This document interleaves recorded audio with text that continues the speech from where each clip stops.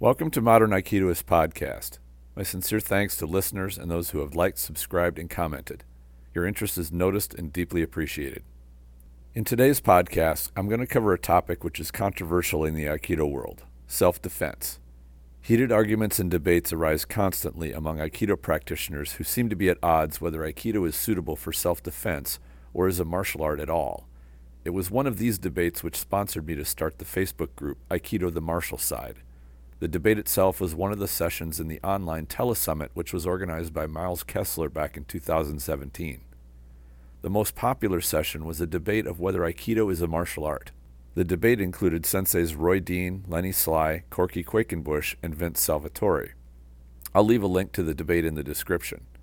It ran almost 2 hours and got quite heated, more so than any other discussion during the telesummit. It seemed this debate struck on the identity crisis of Aikido, right down to the very essence of what Aikido is. The evolution of Aikido has gone so far that many practitioners and instructors believe what they are doing and teaching isn't a martial art and has no application in self-defense. It is fine for people to take up any endeavor they wish and to train however they like. Each choice has consequences. In this case, the general perception is that martial arts are made to teach how to deal with physical violence. There is no amount of enlightenment that can make water not wet. This debate pointed out to me that there were many people who knew Aikido was a martial art, was at one time well known for being very capable for self-defense, and was in fact designed to be exactly that. These people were passionately interested in that aspect of the art, and I'm one of them. It seems like the image of Aikido was being diluted so much that even senior Aikido practitioners lost track of the history and perspective of what Aikido was and had turned it into something else entirely, which was not martial at all. I admit that this perspective doesn't make sense to me, as it flies in the face of what the instructors of the Aikido lineage showed by example. It seemed important for people who were interested in the martial heritage and capability of Aikido to have a place to connect and communicate with each other, so I set up the Facebook group Aikido the Martial Side.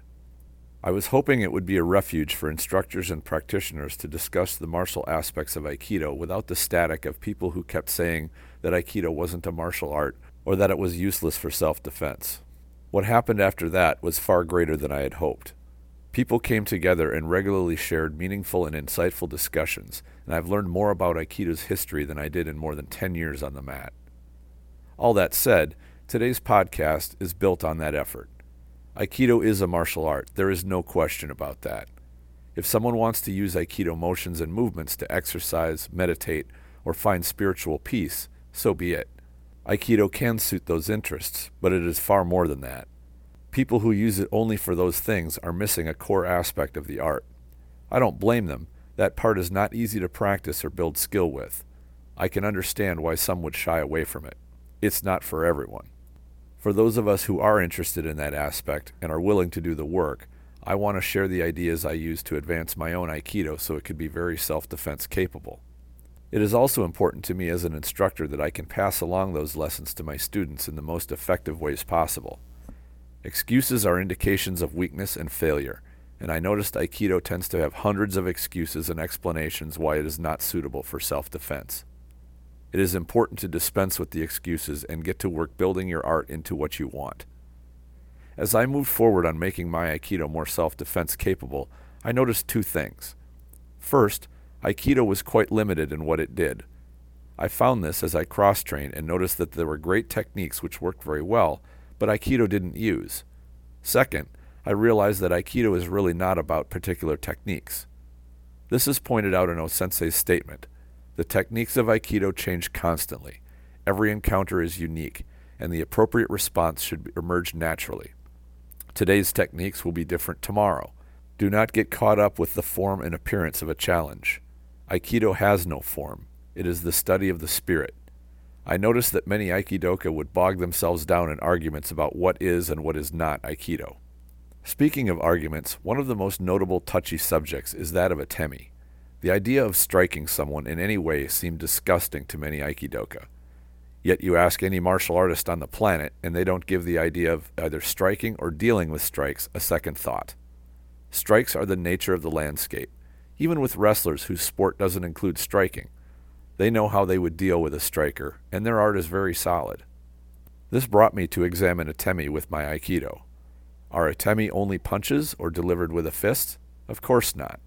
What would be considered off limits for atemi, such as using feet, shins, knees, hips, shoulders, elbows, or even the head to deliver an atemi? It seemed only reasonable to me that if I can unbalance my uke with a fist, there is no reason whatsoever I couldn't do it with any other part of my body. I felt the only distinction was what my strike was meant to do. If I wanted merely to cause injury with it, that seemed to stray outside the bounds of what I felt Aikido was.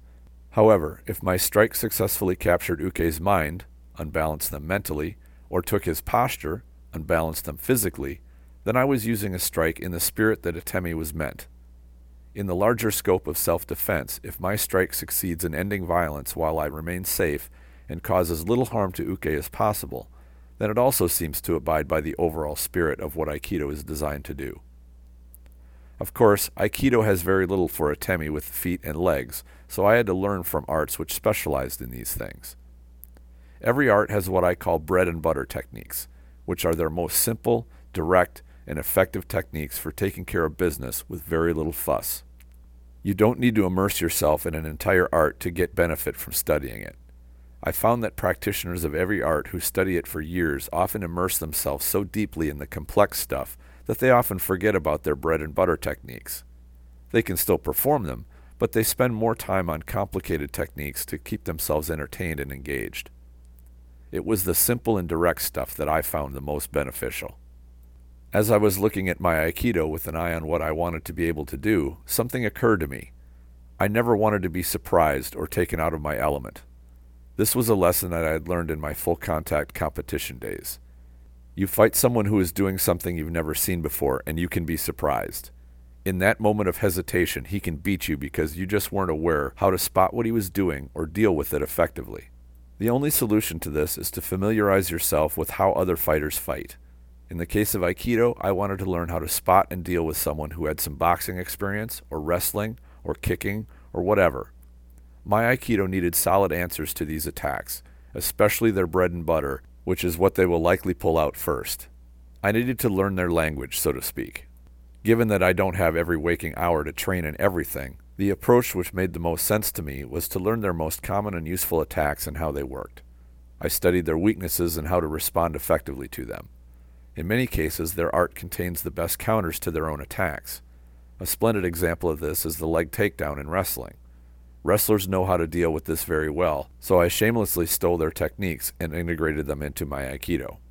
As I did this, I found I had to be careful not to take on the sport approach. To use the wrestling example, I would not try to end my evasion of a leg takedown by going to the ground with my attacker and trying to pin him. That is what a sport wrestler would do. Instead, I want to disengage and get to my feet immediately while he is still on the ground. There are instances where the best answer to such techniques do not lie in the art itself. Usually this is because the best response is something that the art has made illegal. An example of this is Muay Thai fighters. The head plum is a powerful position in Muay Thai. Two excellent responses are to drive your opponent back into the ropes or to close for a body lock or leg capture. Raise your opponent up in the air and throw him to the ground. The body lock, lift, and throw is not allowed in Muay Thai competition, nor is driving more than one step, as I understand it. So the head plum is a bit overpowered since its easiest and most effective counters are illegal. I found in many cases the most effective counters to the techniques in a given art, particularly one which is a competitive sport, tend to be outside of it. No art is perfect, no technique is unstoppable or uncounterable, and every attack has its vulnerabilities. I wanted my Aikido to include these things, and my technique suited to them. In order to do this, I needed to train how to execute these attacks well and teach my practice group how to do them. The better we could all do these attacks, the better our training would be. We're generally not as good as those who specialize in them, but we get pretty close. Close enough to build a decent level of skill in dealing with them. There is always more work to do, of course. One gaping hole I felt Aikido has, and most standing arts do, is familiarity with the ground. I did a podcast not long ago about the well-known claim that 90% of fights end up on the ground. This is a myth, but the fact is it could happen. The big question is, are you ready for it when it does? I felt my answer had to be a resounding yes.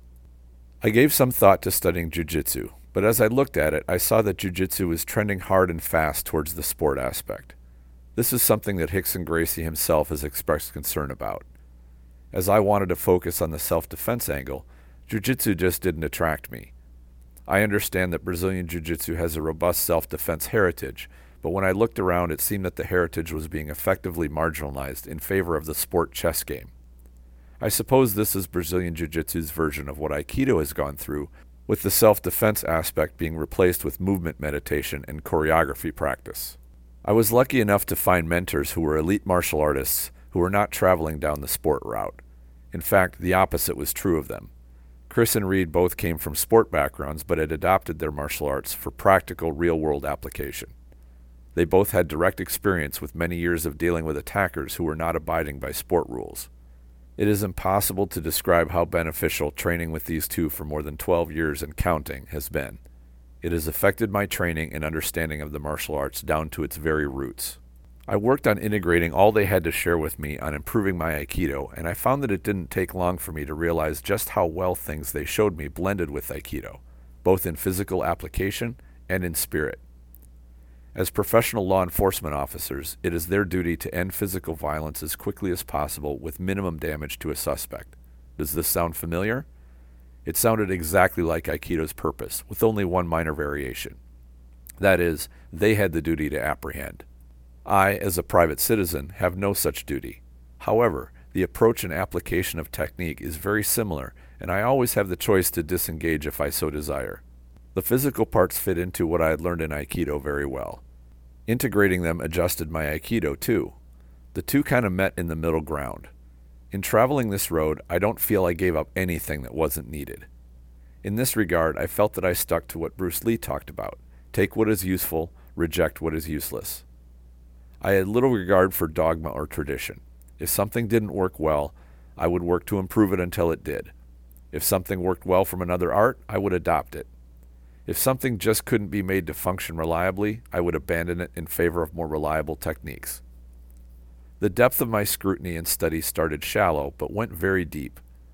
It's a process I'm still going through. It's a project which will keep me busy for a long time, and it's one which is fun to share with my students. As I dove deeper, I realized I kept running into a wall. That wall was the test criteria I had inherited from the organization I'd been in. I came to the point of realizing it needed a full overhaul to take on the shift of focus towards being more self-defense oriented and wanting to build solid skills in my new students for their first 6 months. That's a lengthy subject, so I will address it in more detail in the next episode. What do you think? Please share your ideas in the comments if you're watching this on YouTube, or go to the Facebook group Aikido the Martial Side and post a comment. The Spirit Aikido online program is now live. Subscribers get access to video training and mentoring to techniques and training methods that I've adopted from other martial arts to make my Aikido more practical. There's a link in the description section. I invite you to check it out. I always enjoy hearing from listeners of the show, whether through comments or questions. Thank you all for sharing your interest. Enjoy your training.